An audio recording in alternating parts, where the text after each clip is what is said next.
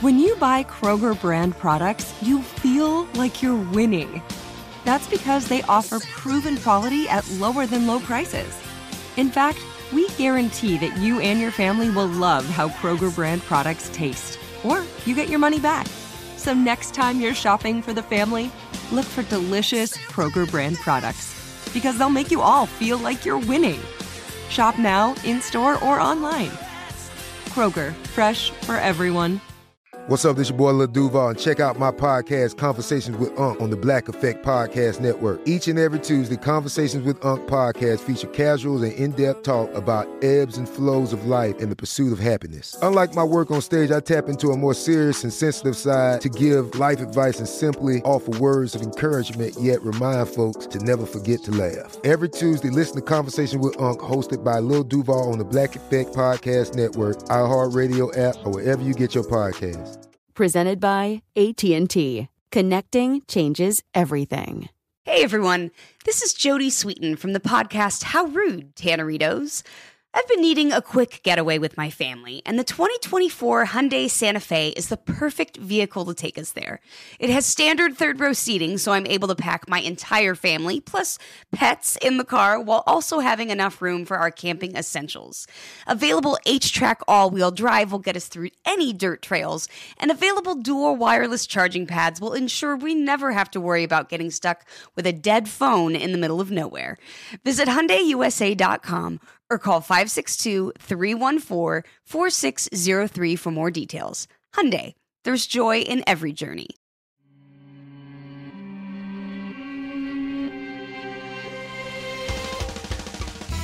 Hello and welcome to Creature Feature, a production of iHeartRadio. I'm your host of Mini Parasites, Katie Golden. I studied psychology and evolutionary biology, but my proudest achievement is owning a dog who likes to sniff her own butt and gets mad at her own reflection. Today we're talking about pets. When did humans decide to own pets? Do we own pets, or do pets own us? We're also going to go into depth on animals, coronavirus, and other zoonotic diseases, and how you can protect yourself and your pet. Discover this and more as we answer the age-old question, should we be making dog arcades? So, joining me today to talk about dogs, cats, and the people who love them are veterinarian Dr. Lisa Lipman, comedian Richie Redding, who are a couple, but most importantly, host a podcast together called We Don't Deserve Dogs. Welcome, you guys. Yay, thanks for having us. Thank you. We're big fans. Huge fans, such huge fans that we had you on the other week, and it was one of my most favorite episodes. Yes, and some of your factoids I've battered people with at small gatherings. That's perfect. I want people to assault other people with knowledge. Yep. Yeah, today we're going to talk all about pets. I think right now people are spending a lot of time with their pets, hopefully. And I certainly am spending more time with my dog than I ever have. Our Rhodesian Ridgeback Chloe has been thriving in this quarantine. Yes. She just thinks it's the longest Sunday ever. Yeah.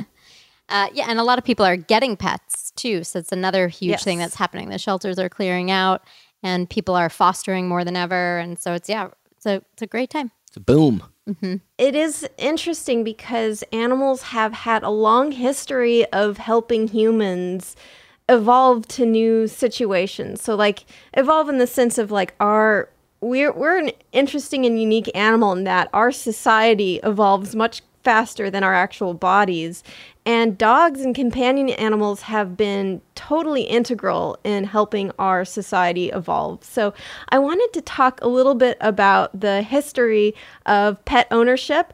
Unfortunately, I'm really only going to cover dogs and cats because we have the most archaeological evidence on dogs and cats, but it is really fascinating. So dogs in particular are of great interest to geneticists, paleontologists, paleogenomics, biology, archaeology, and bioarchaeology. So all of these fields are really interested in dogs because they have co-evolved with us over 10,000 years, which is an incredible amount of time.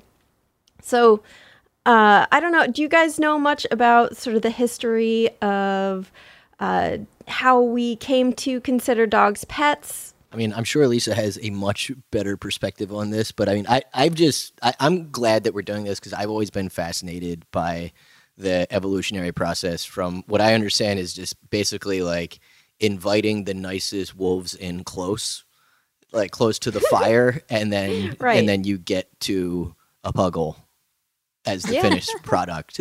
That to me is amazing. And are they still evolving is my other question. Oh, we're breeding. I mean, they're making different breeds all the time. I don't really know if we can call that evolution, especially when you have people interfere, right? Because, like, for example, the English bulldog that is not evolutionarily sound breeding, because they deliver most of their puppies by C-section. And so if they had to do that themselves, they would not be able to. So yeah, it's artificial selection, not natural selection. Thank you, Katie. You're welcome, bulldogs.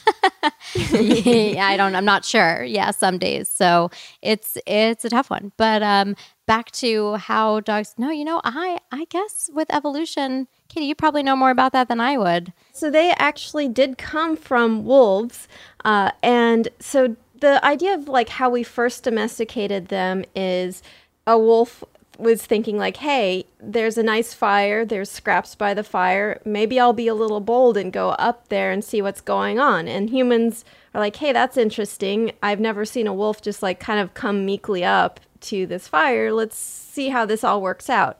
And at first we probably regarded these wolf ancestors to dogs in terms of like what they could do for us. So they could provide us with meat, pelts, and possibly work. But likely over time, this relationship evolved into more of a companionship. So they became pets in that we use them not just for survival purposes, but for companionship and love and friendship. So how did they provide meat? Were they hunting with the wolves? Well, you're not going to like the answer to this, but we would actually eat the wolf meat. So we would actually eat these dog ancestors. But it's one of those things that it's probably was kind of a fluid relationship. So probably we would have them around. Maybe they were good at guarding us. Maybe they were good at helping us hunt. But we would occasionally eat them because when you are in these survival situations, like, hey, you have this animal that is following you around, and even if you like it, you're still going to eat it if you need that meat. It's precarious for the wolf. It is precarious, but it must have not happened enough, or at least it benefited them enough that they stuck around with us long enough for us to be like, hey, you know what, maybe we should be friends instead. So they are thought to actually be the first domesticated animal from over 15,000 years ago. So they all evolved probably from a common wolf ancestor, which is also the ancestor of modern day wolves. So they didn't evolve from, like, say you see a wolf today. It's probably from a common ancestor that is now presumed to be extinct. So there is some evidence that there were multiple domestication events.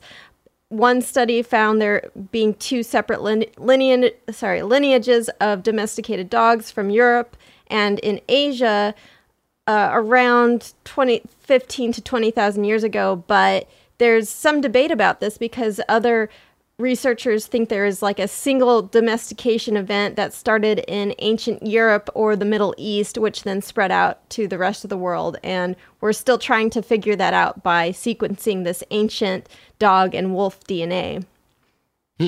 Very cool. Yeah.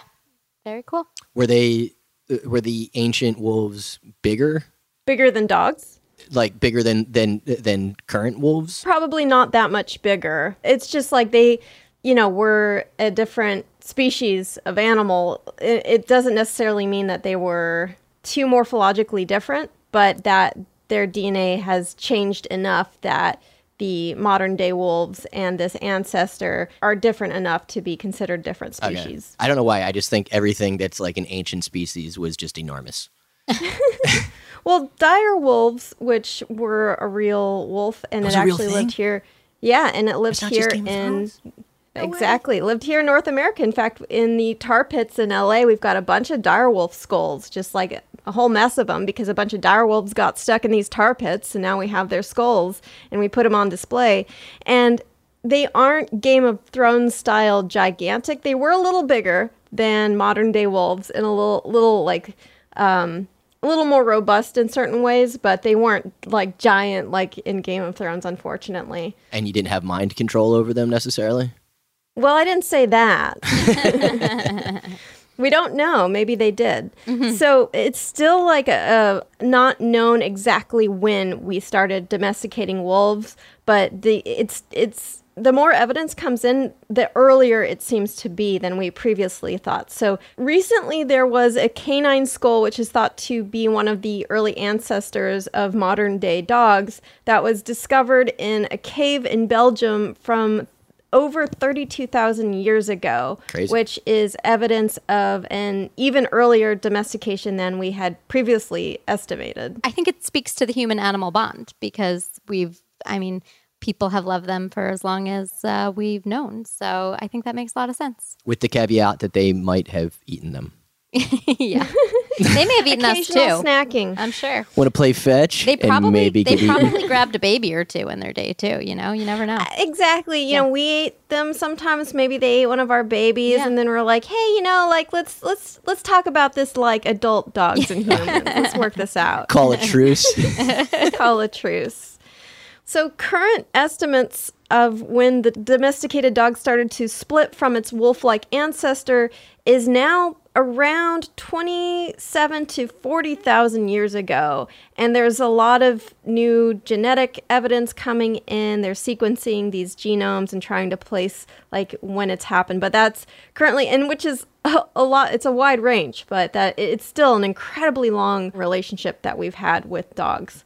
So one thing I was curious about is like when dogs went from being a domesticated animal to a pet, like that shift in our relationship with the dog, because at first it may have been kind of a practical working relationship. The early dogs were able to get food and shelter from us. We got basically work and sometimes meat and sometimes pelts, but other practical things, hunting, they helped us with hunting as well. But like when we started to actually care about them and consider them different from other animals, I think is a really interesting question. Yeah, I mean, it's definitely an inflection point in the relationship, right? When you go from seeing each other as a snack, as seeing each other as like a snack in the good way, is it a good thing now? Yeah, Saying someone's a snack? Yeah, I think on Instagram, if somebody's a snack, it's that's what you want. She tasty. Yeah. I do wonder sometimes because, like, I will always tell my dog, like, I'm going to eat you, and chase around, and, like, I'm going to eat you, and then she, like, chews on my hand sometimes, and I wonder if there's still some of this, like, latent desire to, like, eat each other somehow. I have strong feelings about that for sure, because Chloe will nibble. Like, if Chloe gets excited to see me or she starts, like, lick me, and then she gets really excited, she will nibble my mouth or my nose. Like, she was like, chomp. And then, and then, so I'm positive that like, if I were to pass away, that she would eat me. Yeah. Because that's how they say that it starts, you know, is they like lick you, they try to, and then they get overstimulated and then they just get like overstimulated and eat you. So I'm pretty confident that But I feel like you're also all about that. Like your living will should probably be, and my carcass goes to Chloe. I mean, I think there's worse ways to go. I don't know. If that's what she wants to do, that's fine with me. Katie, doesn't Cookie nibble your feet? Well, she bites her feet. She gets angry at her feet. I wouldn't call it a nibble. I'd call it an actual bite because she hates feet. Different. She is angry at feet. So she'll nip at your feet hippo. in anger.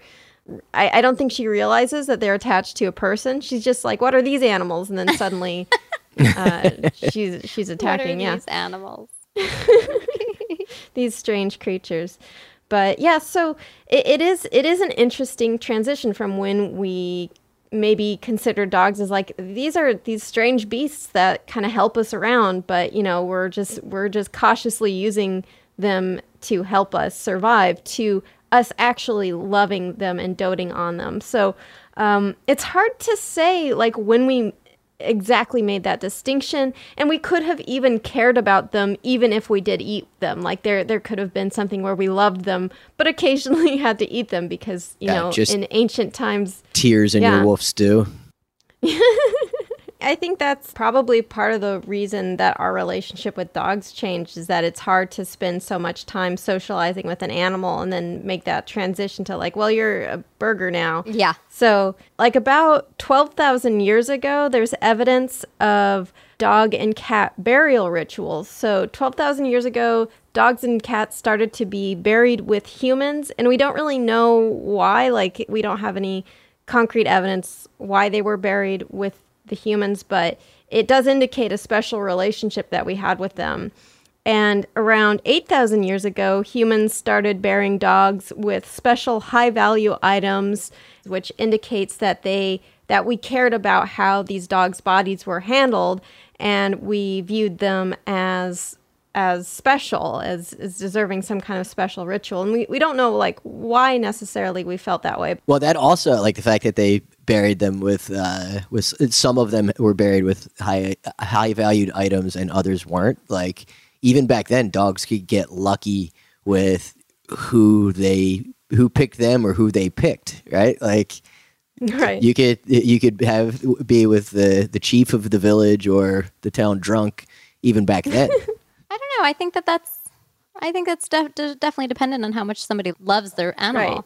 I think it's more dependent on that. I definitely have clients who don't have a ton of money but are willing to spend the money that they have on their pet. And then I have very rich clients who will complain about everything. So Yeah, you don't want to be a cat belonging to an Egyptian pharaoh and then get buried alive with the pharaoh. Yeah, that sucked, huh? yeah, well, and I've had some requests like that where people will put in their will that they want their pets to be euthanized and buried with them when they die. What? Yeah. Oh yeah. I've seen requests Can like they that do happen to that? other vets. I mean, can they? Yes, we can euthanize anything, but I have no vet worth their salt who would euthanize a perfectly healthy animal. crazy. So no vet will do That's that. so creepy. I mean, I think what's interesting is that we not only started pampering dogs, but dogs really helped us basically build our human society. So there are kind of multiple theories about how dogs and agrarian societies kind of interacted.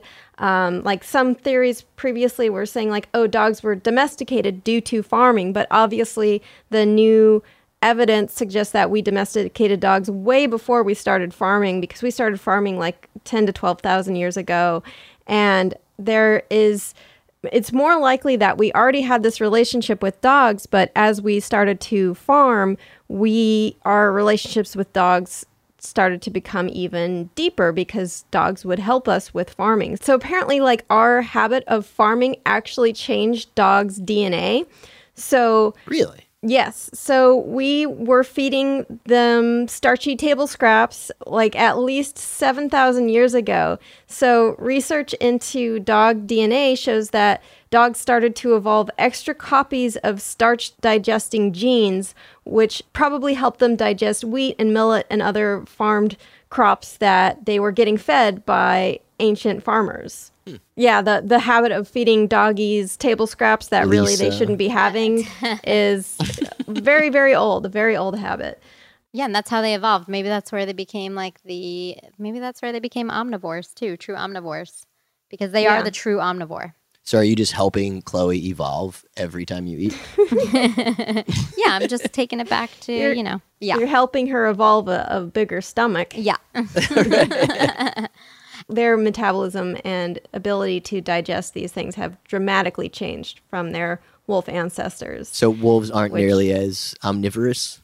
No, they're more. That's right. They're Okay. carnivores. Yes, strict Strictly. carnivores. Yeah. This is where we can also talk about raw diets for people who want to feed their dogs raw diets and talk about, their dogs being kind of like wolf-like and stuff like that. So They're not wolves. They're not wolves. They are true omnivores, and raw diets carry increased risk of E. coli salmonella. So it's not something that I am a big advocate of. Yeah. Cookie is listening to me saying this, and she's like slowly approaching and going like, oh, so I can have toast then and spaghetti. Everything in moderation. She gets one strand of spaghetti every time we have spaghetti. That's so and she's cute. got to jump for it. She's got to like I hold up the spaghetti and then she's got to jump, and then she like loves to snatch it out of the air. It's really great. So cute. She's evolved to be able to eat that spaghetti. It's Yes. a magnificent evolution That from is. wolf to a tiny 13-pound dog that just launches herself at spaghetti. Absolutely. The full arc. So evidence shows that early farmers highly valued their dogs. So 9,000 years ago, farmers from the Near East migrated into Europe and Asia, and they brought their dogs with them. So researchers found that the lineage of these farmers' dogs replaced that of the dogs that were originally from those areas. So basically, we found that farmers were like, hey, I need to take our dogs with us because I love them, they're our best friends, and they help us farm. And then those dogs took over these areas where the farmers migrated into. So there are many ways that dogs likely helped with agriculture. There's herding, guarding livestock from predators or other humans, rat catching, and general cuteness, tummy rubs, never hurt a farm. So don't worry, cat owners, I haven't forgotten you. I do want to talk a little bit about our history with cats. Even though it seems like cats have zero interest in helping us, we actually have a very mutualistic relationship with cats. So over 5,000 years ago, cats were already helping farmers deal with their rodent problem. So ancient cat bones in China were examined, and they were found to contain isotopes that were associated with eating rats that had eaten domesticated crops such as millet. Essentially, they are able to find these compounds that were unique to the farmed crops that the rats would eat, and then when a cat eats the rat, they get some of those in their fossils as well. So we were able to track that these cats ate the rats that ate our crops. Wow. Which I think is really fascinating. Yeah, that is wild. That is interesting. That just reminds me of a lot of people get worried because of if rats eat rats that ate rat poison and then the cat eats the rat. So what happens then? The truth is it's usually a rat can't eat enough poison to poison a cat. So typically it's not a concern, but something to think about. It's more about it happening on a regular basis. So especially for, not necessarily for domesticated cats whose most of their diet is from food we give them, but for wild cats like bobcats and mountain lions who actually can start to get sick because all of their diet is from basically rodents or other small animals. And if they are getting a lot of poison and sure. say you have a bobcat or a mountain lion who mostly subsists on some of these rodents, and these rodents are getting a lot of poison, then it's not necessarily enough to kill them. It will make them sick. It'll compromise their immune system. So they start getting sort of like, one of the signs is like their coats start to get mange because their immune system is like being weakened by these poisoned rats and other rodents. And so it's harder for them to fight off the mange. So it's not as much, like you said, it's probably not as much of a problem for domesticated cats, but for these wild cats where all of their diet is rodents and little animals they find. Yeah, that's interesting. I hadn't thought of wild cats. The domestic cats, usually one rat is like not enough. But no. I guess if they're eating them all the time, and then there are other kinds of rat poison. Most of them are illegal here, but doesn't mean people don't use them. So yeah. Just putting out cocaine Just for like your rats. There's bad stuff. Bad. I mean, they're all bad, but yeah. These rats are Breaking Bad. Yeah. Meth rat. So basically, these cats were coming to human farms and eating the rats, and a lot of these cats reached old age. So they found that the teeth of these cats that signified that they were actually quite old, which meant that they were doing very well around these farms, and farmers weren't like shooing them away or killing them. They were keeping the cats around. And it's thought that humans and cats just were like, okay, you want to come eat these rats? That's cool with me. Like, I'll put out a plate of milk for you. You're great. Mm-hmm. And the cats are like, hey, this is great. Like, I like eating rats. And it worked out for both of us. And cats are actually pretty unique amongst pets and domesticated animals in that their DNA has barely changed from their wild cat ancestors. So domesticated animals actually often show physical signs of domestication. So like the cute little ear folds that we see on dogs and their smaller teeth is because we've when you're domesticating them, you're selecting for these behavioral traits like less aggression, but at the same time, less timidity. So the animal will approach you, but not bite you, essentially. And that is linked to the adrenal gland development in vitro, which just happens to also be tied to physical traits like ear cartilage, coat coloring, teeth size. So it's like that's why both a goat and a pig and a dog will have these floppy ears and like little spots. It's really interesting. But cats don't have that. Because they're feral little creatures. Yeah. Hey, this is Jodie Sweetin from the podcast How Rude, Tanneritos. As a nostalgic voice from your past, I'm here to remind you that amongst the stressful and chaotic existence we live in 2024, you deserve to get away. It's time for a vacation, no matter when you're hearing this. And let me tell you how you'll get there. The 2024 Hyundai Santa Fe. Want to bring the family to the mountains with the Santa Fe's available H-Track all-wheel drive? Well, it's got standard third-row seating and available dual wireless charging pads for the kids who just want to stare at their phone and not talk to you. You know what I mean. Visit HyundaiUSA.com or call 562-314-4603 for more details. Hyundai. There's joy in every journey. This episode is brought to you by Navy Federal Credit Union. At Navy Federal, it's been the mission to help the military community for over 90 years. And not just help them, but do everything to make sure they not only grow, but flourish. That's why Navy Federal Credit Union has all kinds of great savings and investment options like share certificates with sky-high rates. So don't hesitate. Start growing your finances today with a variety of savings and investment options. Navy Federal Credit Union. Our members are the mission. Savings products insured by NCUA. Investment products are not insured, not obligations of Navy Federal and may lose value.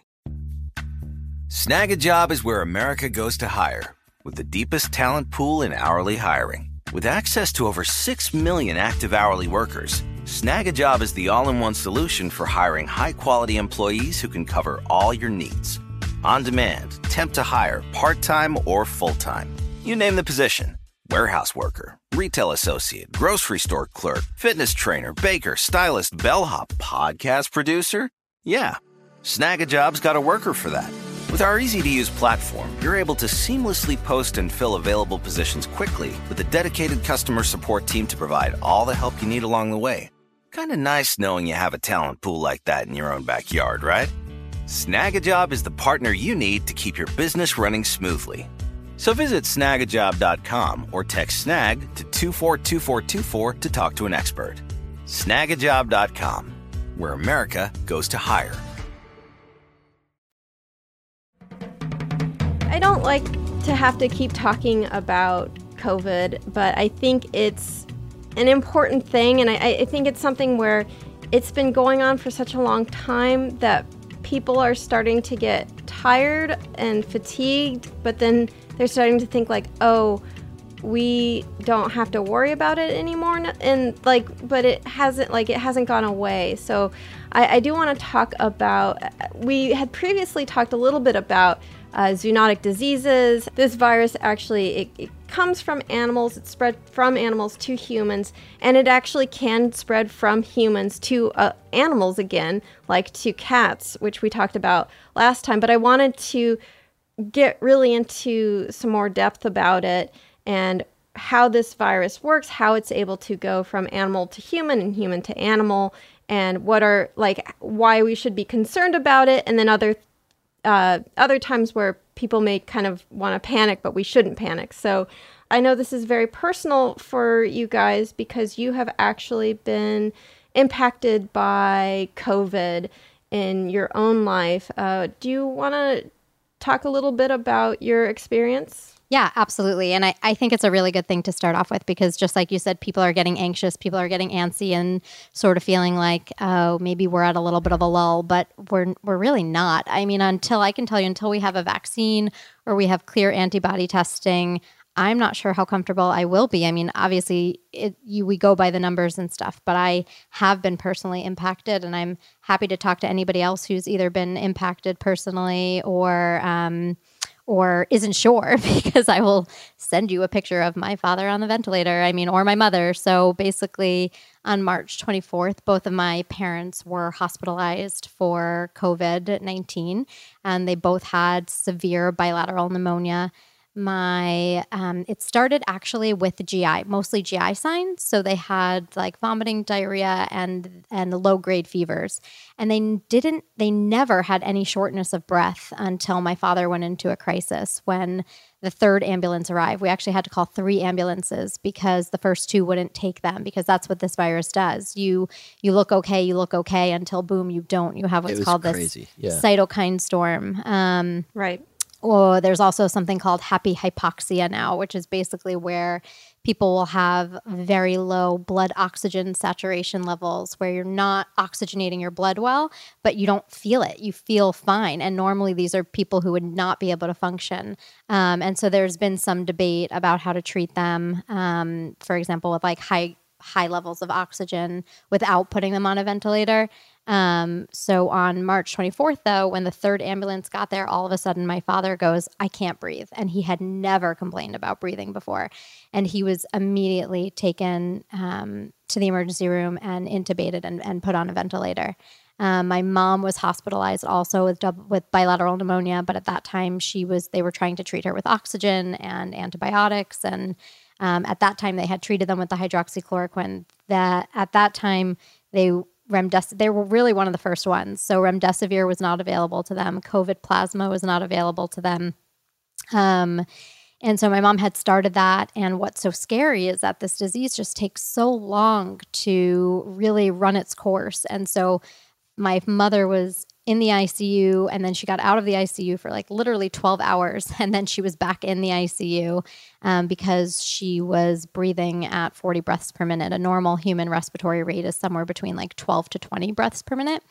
And at 40 breaths per minute, I mean, you can try it. Try breathing at 40 breaths per minute. It's not sustainable or compatible with life. And that's a sign of you are desperately trying to get oxygen in, but you can't actually get enough oxygen in with each breath, right? Exactly. And so your pulse ox, your blood oxygen saturation level is going to be really low. I was going to say you should explain the pulse ox, because getting that was what made you realize that it was time to go to the hospital. Well, that was one of the things. So I had a nurse that was here caring for them when they were just having the GI signs, and all of us just thought this was like a bad, GI like upset, or they ate something bad or something like that, because it was so early and everybody kept saying stay out of the hospital. But I asked the nurse.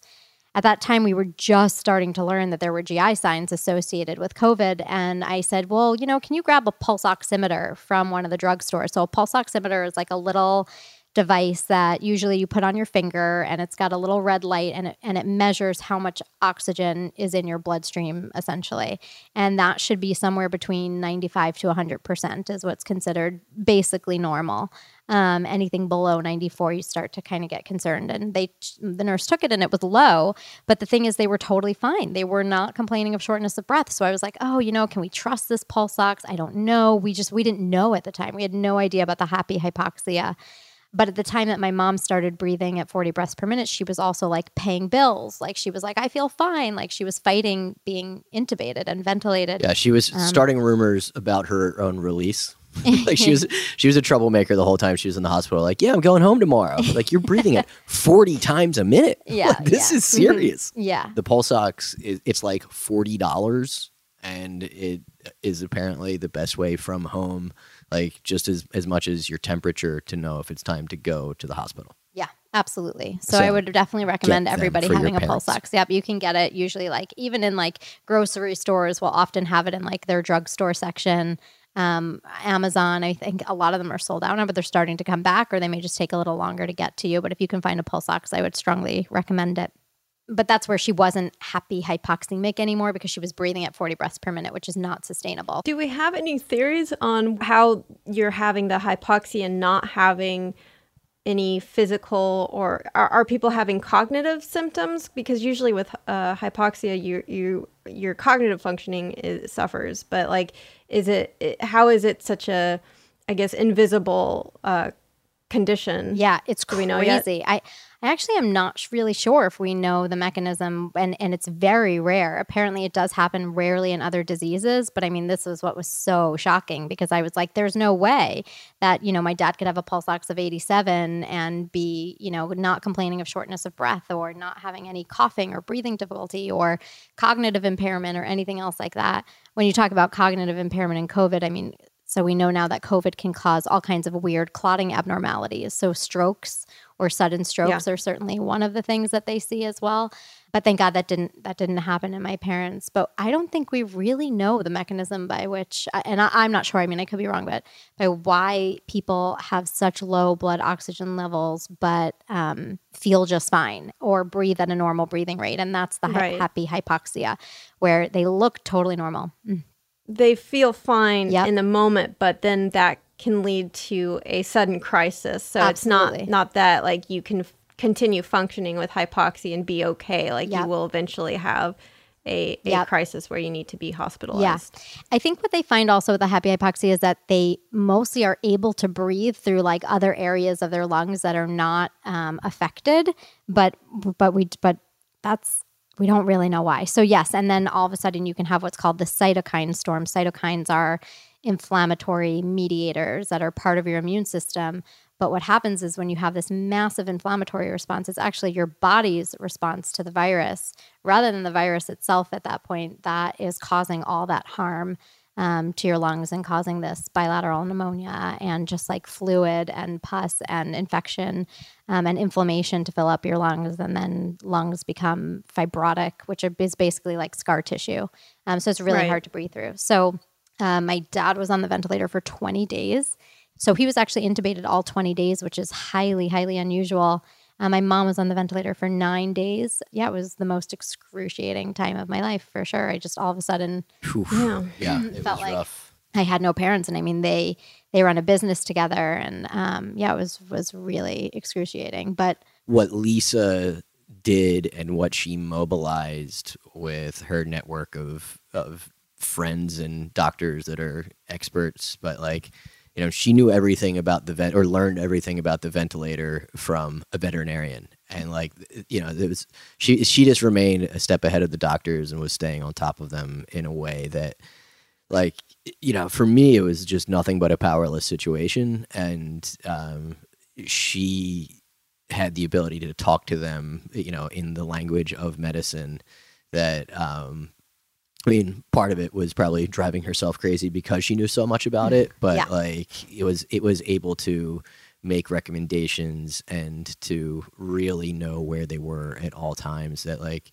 it just made me feel all the more for people whose family is in this situation and doesn't have that resource, and I actually had a friend who lost his father to it, but like Lisa was, amazing in shepherding them through the process also. Yeah, I think that's one of the scary things about this is that because we don't fully understand it, you kind of have to be your own advocate if you or someone you love is showing symptoms of it, because especially in areas where hospitals are overwhelmed, you may not get attention right away because like there's this effort to like, okay, we need to kind of triage like who, we're giving aid to. So, and like, unless you really know like what is happening, it's hard to necessarily say like, oh, well, I have hypoxia, but the walking kind of hypoxia, like you're not going to know that as someone who has it directly. So yeah, it's really right. It's or really to be in scary. this situation because the crisis happens so quickly, which is I think was the difference between. I mean, I guess my mom was always a little bit more stable than my dad, and for some reason they're finding it affects men more than women. But my mom was in the place where they said, okay, it's time to intubate you. Let's do this before it gets to be an ultimate crisis. Like you're in crisis now. You cannot sustain like this, but let's intubate and ventilate you before it becomes an absolute crisis. And so that's why, she was on the ventilator for 9 days and he was on for 20. And for being as unlucky as humanly possible that both of her parents were on the ventilator, it is miraculous that they both got off. You know, knowing what we know and what the survivability rates are, it's really crazy. Yeah. So thank God. Right now, my mom. I picked her up from the hospital and she came home and she recovered. She's recovering still, but she's recovering pretty uneventfully. She had like a little bit of mild vertigo, but it took a while. She's still a little tired, but she's doing all the right things. She's eating, she's sleeping, she's playing cards online now with her friends. That's the other question is a lot of people ask me how I thought that they got it. And we're pretty confident that they got it from playing cards in their community. Somebody that she played cards with did test positive, which is why I can't emphasize how important testing is, because if I knew that she had been playing cards with somebody who had tested positive, I would have sent her to the hospital a lot sooner. And that day that she came into contact with it, I very strangely wound up here. I was doing shows down here in Miami, and against Lisa's doctor's orders, her mom snuck a Jewish mom kiss in on my head. Mwah. The day that she contracted it. So I literally said to them, I was like, you guys, I was mad at Richie for coming. And I was like, you guys stay away from each other. Don't touch each other. Like, really. And so, and I couldn't kick your mom away. He said, your mom kissed me on the head. And she said it to me too. She was like, I kissed Richie on the head. I was like, oh, okay. Ugh, whatever. So, but he didn't get infected. And that's also the other incredible thing is, or he's this asymptomatic carrier. We don't know right now. But so my mom is home. My dad, after 40 days in the hospital, was transferred to a really intense rehab where he's learning to walk again and swallow, stuff that I never would have thought of. Yeah, he had a stomach. I think that's something that people may not realize is it's not, and I hate to put it this way, but it's like it's not a binary where you live or you die. Oh, sure. Yeah, totally. And because I think that when you don't see, like, this is something that not only is the recovery, and I'm so sorry that your dad is going through this and that your mom had to go through this, but the recovery can be very long, very difficult, and it can also have like these really long-term effects for some people. So it's not something where it's like, oh, well, only occasionally you either survive or you die, and then it's only very rare that someone dies from it. It's like, well, no, first of all, people are dying from it, but also if you survive, that's not like a walk in the park. That is it. That can be extremely difficult, excruciating, and really hard. Yeah, I mean, I was always told, like, your dad's going to rehab, now the hard part starts. So I mean, I'm happy to. So basically, like, he couldn't pee on his own because when you have a urinary catheter in and you get so weak, he was 113 pounds. I mean, he lost so much weight from being so critical. And so to urinary catheter, and when that happens, your bladder just sort of goes to sleep and is like, okay, I don't need to work on my own, plus all the weakness and the decimation. So for over a month probably, he couldn't urinate on his own. So he had an indwelling catheter, like a catheter that just stayed put. And then when they tried to remove that, he couldn't urinate on his own. And so he had a urinary catheter for every 4 hours. He had to be catheterized. So, I mean, just disrupts your sleep cycle, your healing cycle. So every 4 hours he was being catheterized. Now he's peeing on his own, which is amazing, which we're so happy about. But he also had a grade 3 bed sore, which is like excruciating. And then he couldn't move himself. So he had to be turned every 2 hours. Now he can move himself, thank God. And his bed sore is healing just miraculously quickly. And then, he was golfing he was a very active guy. He was golfing the best golf games of his life. And now he can't, he can barely, he just took 100 steps for the first time, on his own. So it's definitely going to be life-changing, but, he's had multiple CTs, MRIs. Thank God he hasn't had any strokes or any of those vascular anomalies or anything else like that. He is he turned 73 years old, like a couple of days after he was discharged to rehab, which was amazing. If I could put in a very shameless plug that if anybody is in the mood for a good happy cry, just so coincidentally, we happened to be recording and talking about it for the first time on our podcast because there was like 2 weeks where they were vented and we just weren't talking about it. So probably not our best podcast. Yeah. But and during this episode with Marking Our Territory, her mom called and Lisa was able to talk to her for the first time in like 10 days. After she was extubated. She actually called in the middle of the podcast. After she got off the vent. And whew, I mean, that was a moment. Yeah, that was. Because like, we they didn't just like know, happened to catch that on. Yeah. It's like, you don't know if you're getting I mean, I would definitely cry if I listened to that. Oh yeah. I will cry. And I'm happy to send anybody the videos too. I took a video when my dad, because we couldn't see him either. I couldn't be there or see him. No, that's one of the worst parts. I mean, it's like, I don't want to say it's the worst part because everything is the worst part. Everything is the worst part. Everything's the worst, but it is just it's like such a awful thing that you can't be with them because it is a virus and you I knew and I knew that as hard as it was, that if I went there and I got infected, who would advocate, who would do all the things that I was doing and making sure that all of that was happening.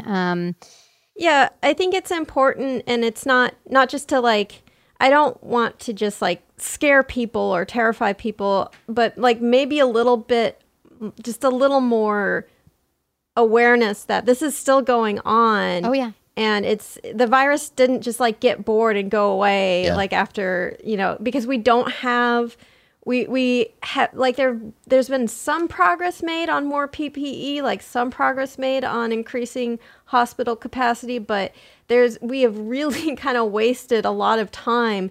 Not like, we haven't really gotten like contact tracing down. We don't have that, like we haven't really improved therapies that much, like treatments that much. And we certainly are not close to a vaccine yet. Like that is going to take until at least 2021. Yeah. So it's, none of that. I think, it is, I am concerned that I totally understand the fatigue. I'm feeling it. I miss people so much right now. I like want nothing more than to like see my friends and family and hug them. But it's still impacting people. It is, think about, I'm so sorry that you guys have had to go through this, but I'm so happy to hear that your parents are recovering. It's a miracle.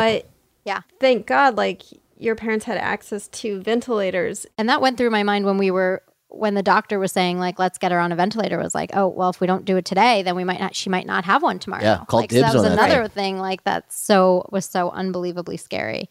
Yes. Yeah. So it's still very real, and we still have absolutely no good solutions to treatment, to tracking, to vaccines, to tracing. I mean, we're really, I think, in no better position than we were a month ago. Right. Not much. Not really. It's just abstract until it's on your doorstep. Yeah. And I think it's important to hear that. It's important to hear these stories because when you go outside, just wear a mask. It's such a simple thing to do, and it protects other people. It's not a replacement for social distancing, but certainly it helps. I feel like your listeners are pretty smart and might be doing that. Is there any way we can hijack like Alex Jones's feed and get this message out there? I think my listeners are a really wonderful bunch, so I hope I don't come across as like I'm lecturing you guys, but I think it is good for those of you out there who are like talking to people and trying to get people to understand, like if you want to share this story, it's like so that you have like, look, this is what is happening. It's not abstract. Another thing I wanted to talk about is there's a lot of confusion and misinformation about coronavirus and pets and animals. And Lisa, you are not only a veterinarian, but you've actually studied viruses, right? I actually studied coronavirus in veterinary school. Wow. My research in veterinary school was coronavirus was avian coronavirus as a model for SARS in people. And SARS is also another one of those respiratory coronaviruses in people that we had that outbreak of. I think, though, that affected not even, was it 8,000 people? 800 people? I think it was 800 people, actually. Yeah. And now we've just infected over 100,000 have died from coronavirus as of yesterday. Yeah. So, So that was my research, was all about coronaviruses, and every species has their own. And it can manifest differently in avians or birds. With what I was working with, it was a respiratory virus, which is why we used it as a model for SARS in people.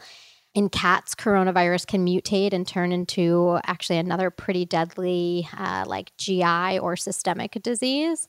And in dogs also, it can be like a mild GI or respiratory disease as well. But usually it's mild and we don't even worry about it. So, and coronavirus is also responsible for most of the colds that we have. There's just so many different versions of it. So each coronavirus is almost like a different virus, really. I have a question that I never thought of. Has there ever been like an epidemic that specifically hit like dogs and cats? And there are, usually we tend to think about that in terms of like our production animals, so food animals. So there are like food animal viruses that can spread throughout. So one of the big concerns actually is that pigs have the same receptors that we do, these ACE2 receptors, which I think we're going to get there probably. But pigs, if pigs were to get infected with the SARS-CoV-2, the coronavirus, the COVID-19 that we're seeing now, that would be devastating economically and obviously to our food chain supply. And those are the most devastating types of viruses. But yeah, there are. So just so people know, so like when you have, for a lot of viruses, the reason a virus isn't just like universal, so like a virus that say like a deer can get isn't necessarily one that a human can get, is because viruses have these surface proteins that bind to surface receptors on your cells, and that basically is like a key that gets them access to your cell. So like sometimes the virus surface receptors can mutate to be able to fit onto surface receptors of a different species of animal. But in this case, we actually share the same receptors, right? With and it's called the ACE receptor, right? Yep, the ACE2 receptor. Yep. Yeah. So we have the same shape lock on the surface of our cells, and this this specific surface receptor. The SARS-CoV-2 is not new. It's evolved. It's been in, like I said, bats and pangolins, and then you have this what's called spillover, which is where the virus mutates from them, where they may not necessarily even become sick from it, and then infects us, and that happens again because of that like lock and key combo that you were talking about. Right. But so, yeah, the bottom line is nobody is really sure still where, some people had theorized it was from the meat markets in China. Obviously, we know it originated there. But because pangolin is such a delicacy in China, that was one thought. So we do know that this version of coronavirus can go from a human to a feline. So we know that the tigers at the Bronx Zoo got it from a zookeeper that actually had coronavirus. And there's evidence that also like house cats can get it. So, and that in this case, it's not that the virus is necessarily mutating to be able to infect the cats. It's that we share the same receptor, right? Yep. So we've known for a little while that cats, ferrets or minks, which are part of the same family, pigs and non-human primates have a high density of these ACE2 receptors. But there have been reports of dogs being infected as well. But cats especially and ferrets and pigs are the ones we're definitely the most concerned about having the same receptors where these viruses will attach their little surface proteins to the cells of the ACE2 membrane and then inject their genetic material, which is, basically all viruses are their little parasitic packages of DNA or RNA.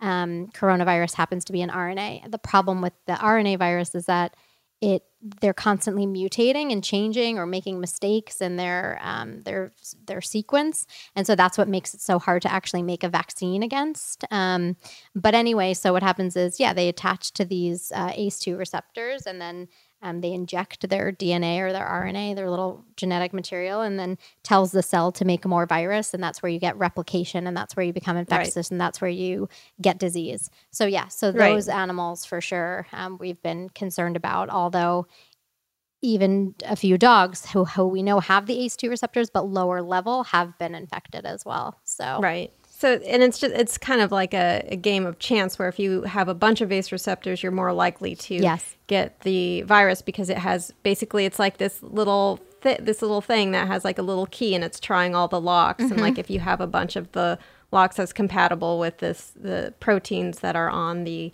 virus, then you're more likely to get infected. For sure. You two are doing a great job of describing this because so far I'm following, and I got nothing on this. So I'm your barometer for coronavirus for dummies.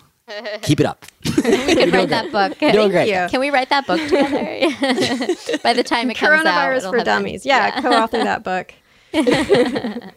But yeah, I think, and then a natural question that I think a lot of people have is, well, then I could get coronavirus from like a cat. And I think this is a question that deserves a lot of nuance because I certainly don't want people to panic and like get rid of their cat. I don't think any of my listeners would do that. I think all of my listeners are like, I ride or die with my cat.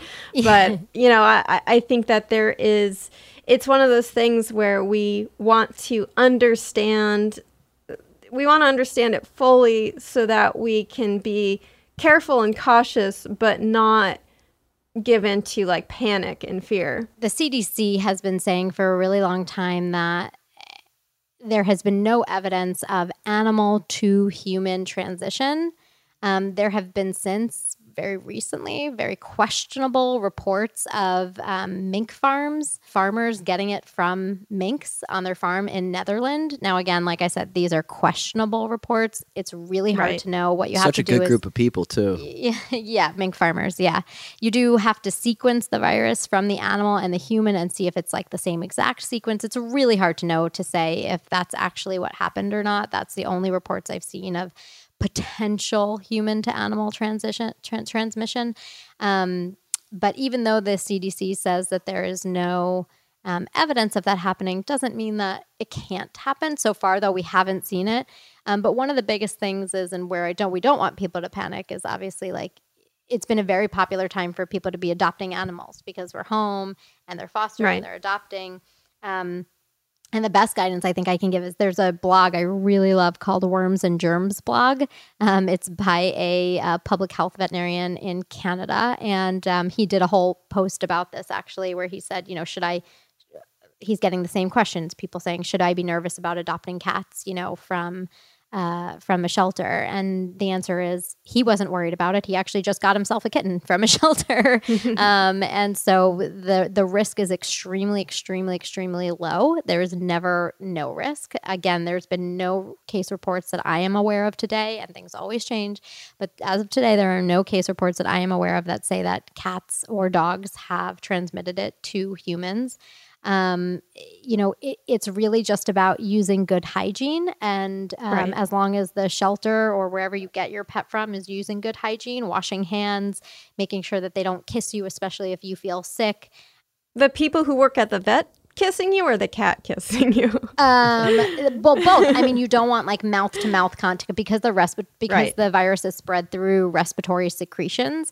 If they're going to get it, that's how they're going to. So that's like, for example, what Richie was referring to when I got my mother out of the hospital, we still quarantined her we isolated from her for 2 weeks. I would just bring her meals and like a mask and gloves. But I knew, even though there was, and at the time, even less evidence that dogs could get it, I knew that like I didn't want Chloe licking my mom. If she saw my mom, she'd probably lick her and then she'd lick my face. And if there's going to be any transmission there, even though it's so low level, why take that chance? So as long as the shelter is using proper hygiene and precautions, kind of just like at the grocery store, then the level, the transmission is so low. And if Dr. Scott Weiss can do it, certainly anybody can do it. So definitely reading his blog is a great take on that and so up to date and conversational. So the risk is so low. Yeah, so that's good news for everyone considering adopting an animal, I think. But yeah, I mean, just like, I guess use common sense in the same way that when you go get groceries, like you're exposing yourself to a new environment, which means like an environment that could have had contact with the virus, and then just use, like kind of, I don't mean don't spray your cat down with like alcohol or anything, hand sanitizer. But yeah, I mean, maybe like one thing you could do is just maybe don't give your new pet like mouth kisses for the first like week or two. Yeah, absolutely. Yeah. And just make sure that before and after you have contact with them, you just wash your hands and use good hygiene and that should be it. And what if Instacart started delivering cats also? Instacat. Yeah. I'll set them up. You knock them down. Come on. Instacat. Wonderful. Just getting kittens sight unseen dropped off at your door. Push the button. I guess a related question would be, so if you're already a pet owner, how can you protect your pets and yourself from coronavirus? So like I have a dog, and how I've been thinking about it is my dog is like another roommate who makes me scratch her butt.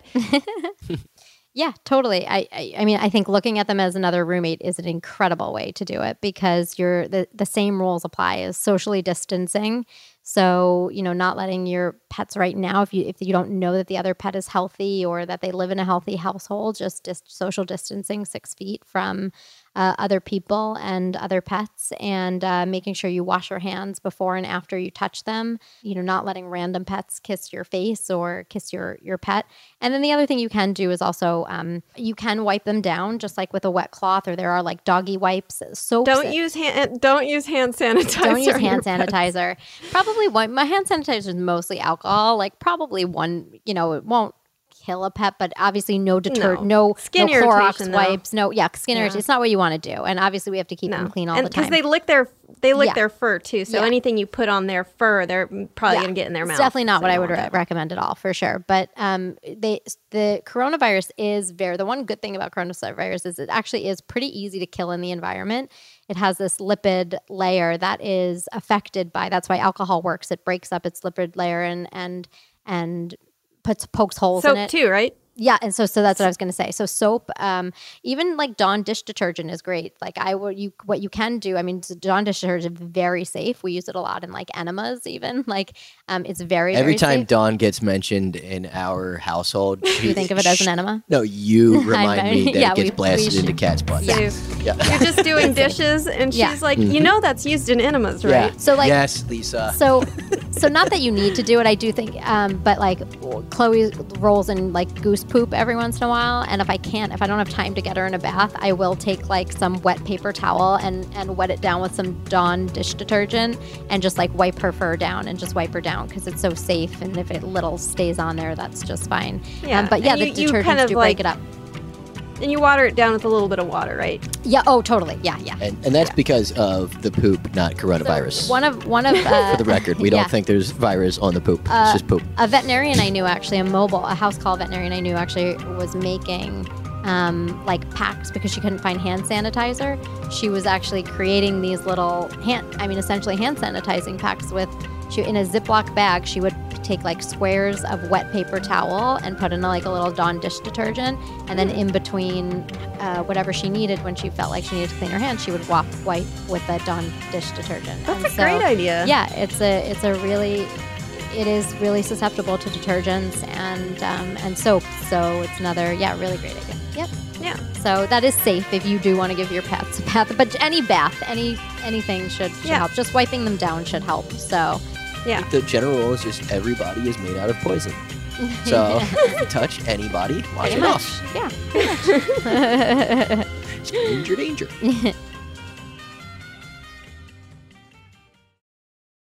Hey, this is Jodie Sweetin from the podcast How Rude, Tanneritos.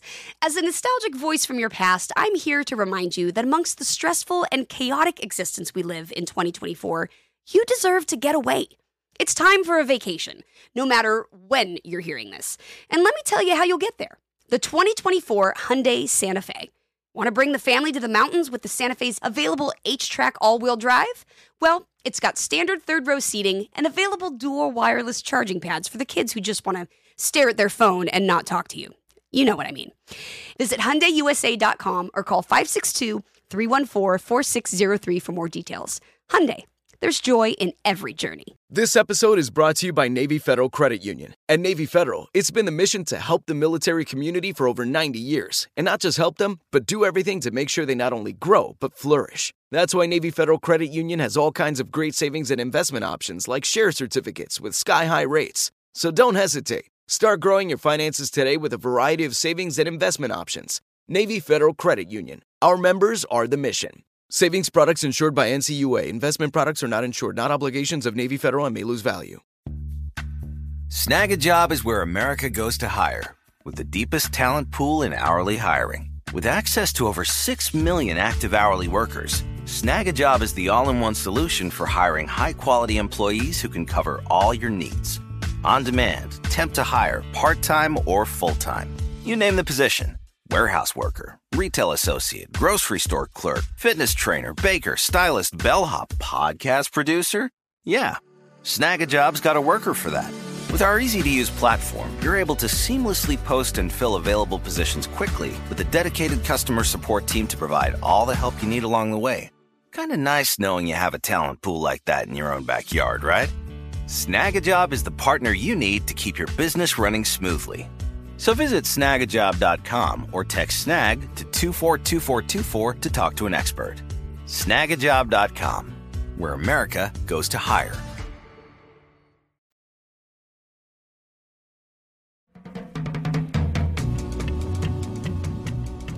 So yeah, we were just talking about staying safe from coronavirus and how we can stay safe, how we can keep our pets safe and like keep everybody safe. But also just like how to, because during lockdown, it's not just necessarily coronavirus that we have to worry about. It's the change to our lives and our pets' lives and how it's affecting us mentally and physically.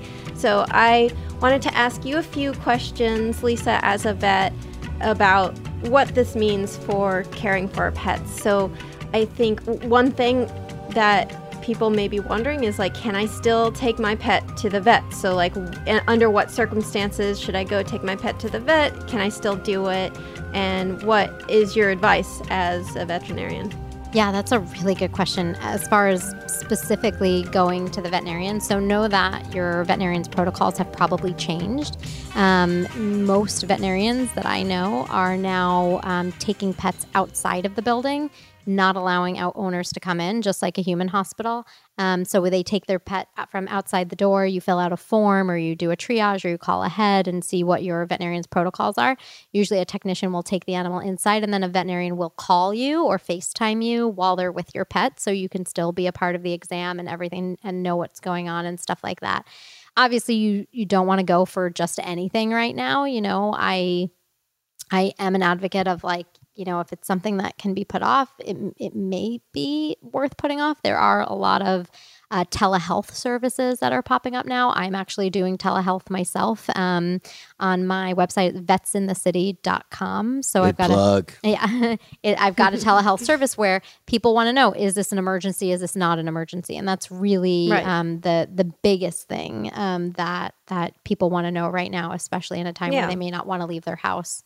Call first and find out. Yep. Like your But- vet, and I will vet tell you- will tell you whether you need to come in. Most veterinarians that I know are so unbelievably busy. They're totally unsung heroes. Obviously, I'm not doing it. I'm here taking care of my parents, but they are completely unsung heroes to me because Just at home taking care of your parents. Really, that's all you're doing. I will help you triage though, but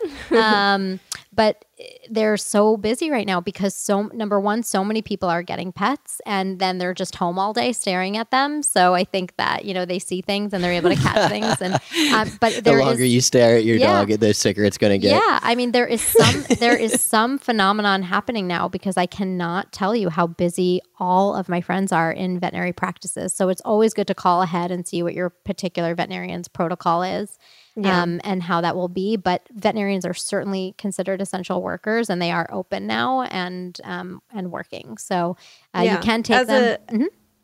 As an example, Cookie ate a muffin wrapper that was made out of paper and I panicked for like 15 minutes and then I checked out like, okay, is this actually an emergency? Do I have to take her in? And it turns out as long as they are eating and pooping normally, paper is generally not too much of a problem. So yeah, but that's where fine. you could have come to me too and said, I would have said like, as long as she's not vomiting and she continues to eat, usually probably the paper she would digest. And I would tell you that's not an emergency. I did ask you. I asked you because like I happened to be. That was when we were recording the podcast, and I was gonna say, like, this is okay, right? Yeah. Can I have a free consultation? Yeah. Because I'm on the podcast. Anytime for you, Katie. That's also one of those questions that Lisa will just refer to me on occasion just to see if I've been paying attention to her for the last 5.5 years.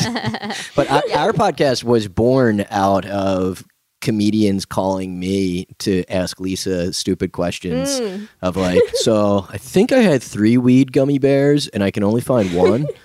Can I talk to Lisa? So you're the fixer for people who need embarrassing pet questions. Yeah. Yeah. And then we just put them on the air instead. Yeah.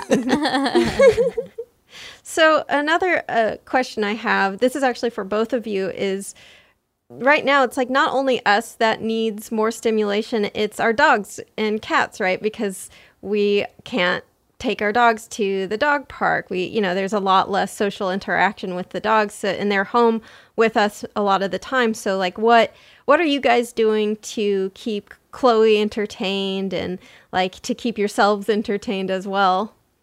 Yeah, that's a really good question. So one of the things that I actually did do, which nobody loved because I spent too much money on it, but I'm obsessed with her weight. And a lot of people talk about like the COVID-19, whatever you want to call it. And that's true for pets because it is hard to stimulate them. And it's so important that they're stimulated both mentally and physically, especially because like she's not seeing her doggy friends now and stuff. So I actually bought her a scale off Amazon because for most dogs, for small dogs like Cookie, you can just pick up, you can get onto a human scale, you can hold her, get off, weigh yourself and subtract. I find that actually. So she's a 72.8 pound dog. And it's a 32 inch. She is like really scale. Long and really difficult to pick up. So if for her, that was just not an option. I needed like a large dog scale. For most dogs, that's not the case. Most dogs will like tolerate being picked up. I don't even know what was the final verdict. Did she gain weight or no? She doesn't gain weight. Okay. No, she's been doing great. So you bought a $100 scale for a dog that didn't gain any weight? No, but I need it for the rest of her life. I'm very obsessed with weighing her. What if you got you could get a harness and then like a luggage scale and then like hover her off the ground? Yeah, I was thinking just take her to the grocery store and put her in the produce thing. Put her in one of those little baskets. Yeah, big saddle. She would be cute there. But I think with Chloe in particular, us being home all the time means she's awake way more than she's used to. And that in itself is kind of a form of stimulation. But since we're, thank God, are out of the city and in the burbs, like we're just doing like short bursts and like getting her to sprint a little bit. That's we're lucky we have a backyard area and that she is really good off leash. So we've been running around with her in the backyard and then going for walks as well around. But I actually also just did a post on this on my Instagram, which I will plug now, is Dr. Lisa Lippman. But I actually just did a whole post about mental and physical stimulation. So there are games you can play with your dog. Yeah. There Poker. you can try.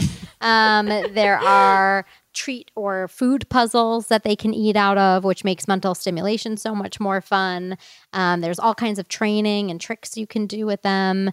There's lots of things you can do with them since you have the time in your home to keep them mentally and physically stimulated. And there's always dog TV. Oh, right. True. Big fan of dog TV. Oh, and the other thing that I am doing is... Shout out Ron at Dog TV. Yeah. We have a whistle tracker too that tracks her. So she has a recommended amount of exercise based on her like breed and weight. It's 36 minutes.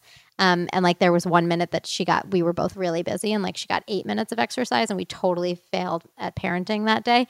Oh my God, how dare you? Yeah. It was a sleepy day for all of us. But it was also thunderstorms nonstop all day. That's true. That's true too. So that does make it hard. But if you really loved her, you would have taken her out. You didn't take your dog out for exercise in a thunderstorm? Yeah. Not committed. I blame Lisa. I still have guilt about it, but it really does get you moving because it's like, if she needs like an extra 5 minutes of exercise, like we'll go out and get that extra 5 minutes. So I really love the whistle tracker for that reason. So yeah. Cookie is her own kind of self-tracker because she has these little squeaky toys, and every time she requires attention or more exercise, she'll get one of her squeaky toys and squeak it and start whining in pitch with the squeaky toy, and then it just becomes this ever increasing amount of squeaking from the toy and from the dog, and we don't have a choice. We have to pay attention and play with her. Going outside. So there's actually some research, and this is actually research that's been done on elderly and aging humans and dogs, but I think it actually applies a lot to lockdown right now, because one of the problems with elderly dogs and humans is that we don't get as much stimulation because of the reduced mobility and not being able to go out and do as many things anymore. So which is something like now, obviously very different from actually aging, but I think these findings can apply to our situation. And so, first of all, I think this is kind of neat because like there is some early evidence that therapy dogs may help patients who are living with dementia. And this is like a difficult area to study because there's a lot of like ethical concerns where when you have a therapy that seems to help people, like having a therapy dog and it seems to elevate their mood, it's really difficult to have a control group because then that means denying people essentially like a therapy dog and having like a control condition in a controlled environment where you do that. It's just difficult to do. So this is some very like early research, but what we have found from it is it does seem to be a positive effect. So the limited data shows that therapy dogs seem to be associated with increased sociality, decreased stress and aggression, and decreased blood pressure in patients who are living with dementia. So I think that is really interesting that it's like we have such a long history with dogs, and like now we're finding all of these medical therapies, like basically like that helps our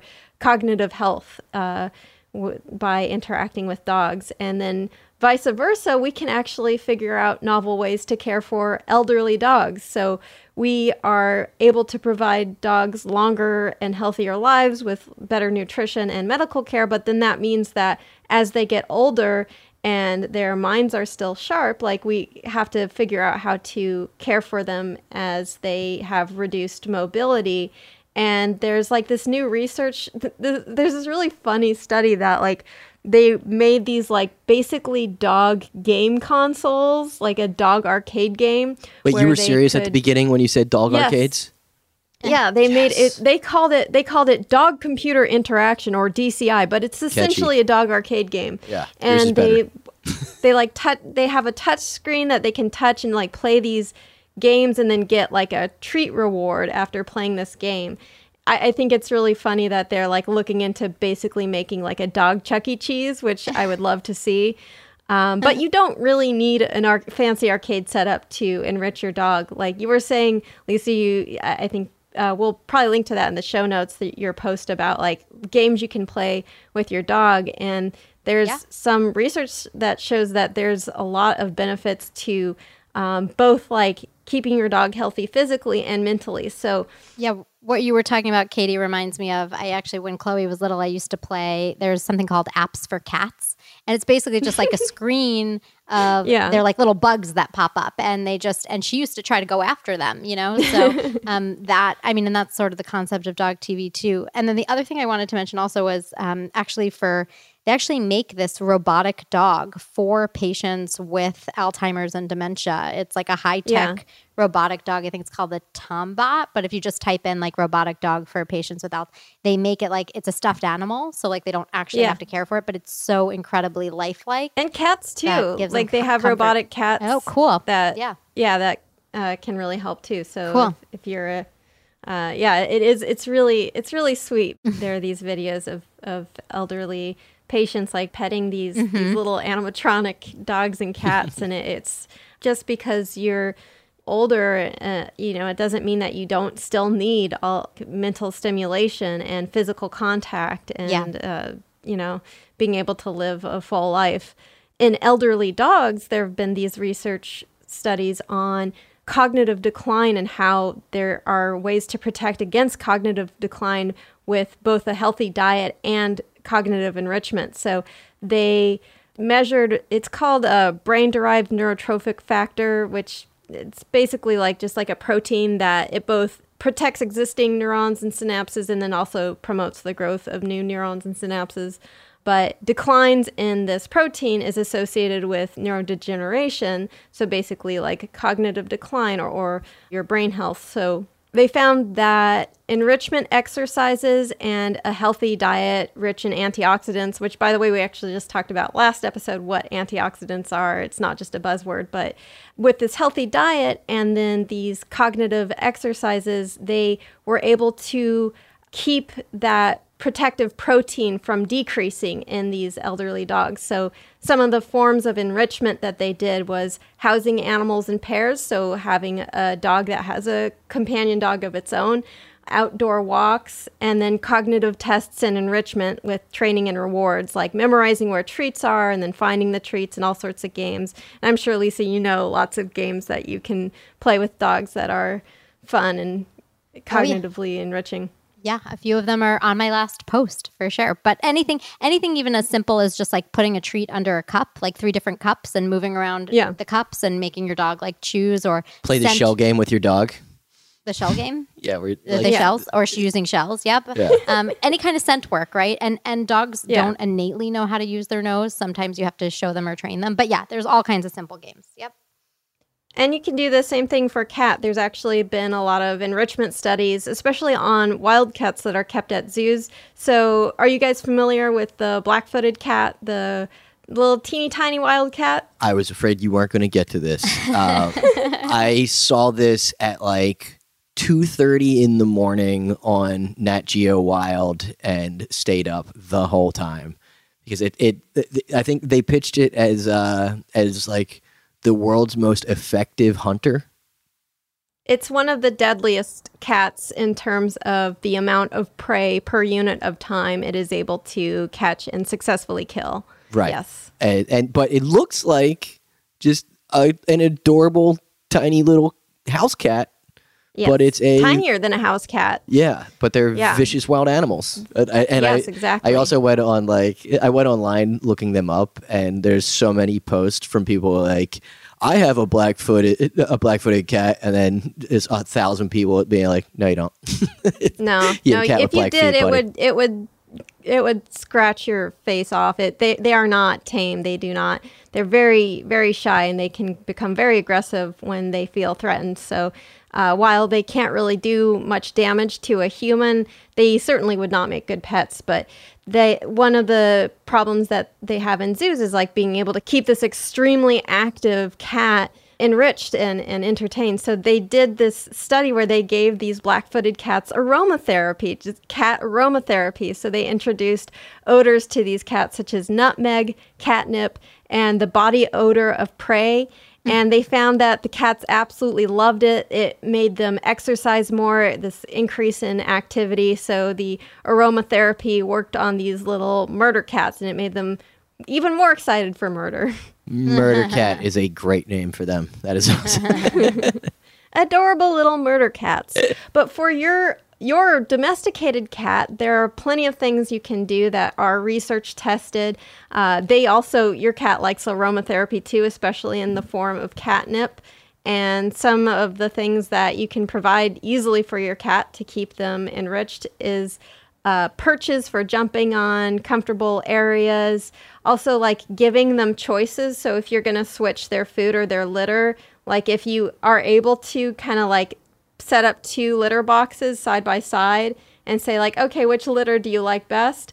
That choice and that like autonomy is really important to a cat. They love that. Usually we say 1 more litter box and you have cats. That's the general rule that to make cats happy. Yeah, if you want to see a very an example of some very well stimulated cats are Steve-O from Jackass. His house is covered with these catwalks that are like up all around the ceiling, and so the ultimate human daredevil has the ultimate human daredevil cats that they're like they never touch the ground. They're just all over the ceiling at all times. Those really have got to funny. be happy cats. Yeah. And having like safe havens too, especially if you have like a house that has a lot of like other critters running around, whether they're people or other animals. Having little areas to like hide in, little nooks and crannies will help lower a cat's stress level.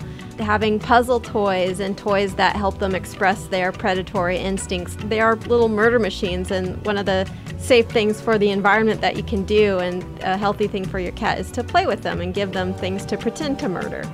And then also they love to scratch things, and that's very natural. You know, if your cat is scratching your couch and it's driving you crazy, try to get them something safe that they can scratch, like a scratching post or some scratchy cardboard. Although I know it is a struggle because I had a cat and we gave her every scratchy toy on the planet, but she loved the couch most of all. It was like the forbidden thing, and she loved the forbidden couch. Yeah, once they start, it's sort of hard once they start marking a territory. So I would say get those scratching posts from the day. The scratching posts from the day that they, the scratching posts from the day that they come home. And you can also like direct them towards it, or put catnip on the scratching post actually to help direct them towards it. There is something called the no bowl feeder for cats, where they're actually like 5 to 10 like little mice that are in the in little bowls, and you put the food in there, and instead of feeding them like out of a bowl, you feed them in these little mice, and then you hide them all over the house, so that it actually uses their instinct to seek and destroy. Yeah, because cats actually they tend to eat smaller meals and get full quicker, and so it does really go to their instinct and keep them more mentally and physically happy. I just always worry about the idea of having the one that they missed just rotting in a corner somewhere. For sure. Know where you hide them. Yeah. Yeah. I feel like this circles back to what we talked about in the beginning about how like domesticated dogs, like they've learned to become happy by being our companions, and cats like haven't really changed. They're like, well, you liked us because we're murder machines, so we're going to keep being little murder machines. So, you know, now that I can't get real rats, like you got to give them fake rats for them to be happy. You change, not me, bro. Exactly. Well, thank you guys so much for joining me, and especially for sharing your personal story. I think that's so important for people to hear, and I'm so sorry that you guys have gone through that, and I'm really glad to hear that your parents are making progress. Thank you. Yeah, thank you so much. Thank you so much. Yeah, thanks. Yeah, thank you for having us. This was really fun. Yeah, super fun. Always fun talking with you, Katie. I just wish it was more informative. Wish I learned more. Yeah. And you guys have a podcast, right? Yeah. Well, I know you do. It's facetious. It's a facetious question because I know. Because you were on it, and your episode was the best. Yeah, it was a great episode. Yeah. It's called We Don't Deserve Dogs. Yep. Available wherever you listen to things. Yep. Yeah. Yeah, and people, you can find more tips on animal enrichment from your Instagram, right? And Yep, you wanna repeat that? just at Dr. Lisa Lippman, DRLISA. If you put that in, it usually comes up, but LIPP as in Peter, MAN. Yeah, and you guys can follow me. Everything is at Richie Redding. And next week, well, assuming this is coming out soon, I have an album coming out. It'll be on pre-sale. I very modestly named it #1 album of the year.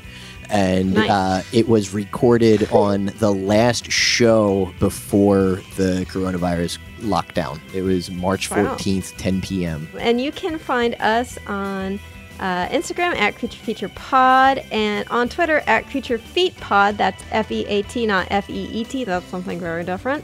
And you know, you can find me if you're interested in my Katie thoughts. I'm at Katie Golden. It's random Katie thoughts, not necessarily show related. And you can also, as always, find me at Pro Bird Rights, where I try to get everyone to recognize our overlords should be birds. And thank you guys so much for listening. If you're enjoying the show, go ahead and subscribe, download, press the stars, leave a rating. I really appreciate it. It really does help, and I read all of them, and I love you all so much. Thank you so much to the Space Cossacks for their super awesome song, Exolumina. Creature Feature is a production of iHeartRadio. For more podcasts like the one you just heard, visit the iHeartRadio website, iHeartRadio app, or wherever you get your podcast, you guys. See you next Wednesday. This episode brought to you by 20th Century Studios' Kingdom of the Planet of the Apes. Director Wes Ball breathes new life into the epic franchise. As a ruthless king attempts to build his empire at the expense of the remaining human race, a young ape begins a journey to fight for a future for apes and humans alike. Kingdom of the Planet of the Apes. Enter the kingdom in IMAX on May 10th and theaters everywhere. Get tickets now. This is Amy Brown from 4 Things with Amy Brown. Today, healthier is happening at CVS Health in more ways than you've ever seen. It's wellness destinations for seniors, including select locations with Oak Street Health and CVS Pharmacy. It's doctors, nurses, pharmacists, and everyone in between offering quality care and support virtually, in person, and on the phone. It's in-home evaluations through Signify Health and meeting mental health needs through Aetna. And those are just a few of the ways that healthier is happening. To see more, visit cvshealth.com/healthier happens together. CVS Pharmacy, Oak Street Health, CVS Specialty, Signify Health, and Aetna are part of CVS Health. Eligibility and services vary by location and individual. What do the most successful growing businesses have in common? They're working together in Slack. Slack is where work happens with all your people, data, and information in one AI-powered place. Grow your business in Slack. Visit slack.com to get started.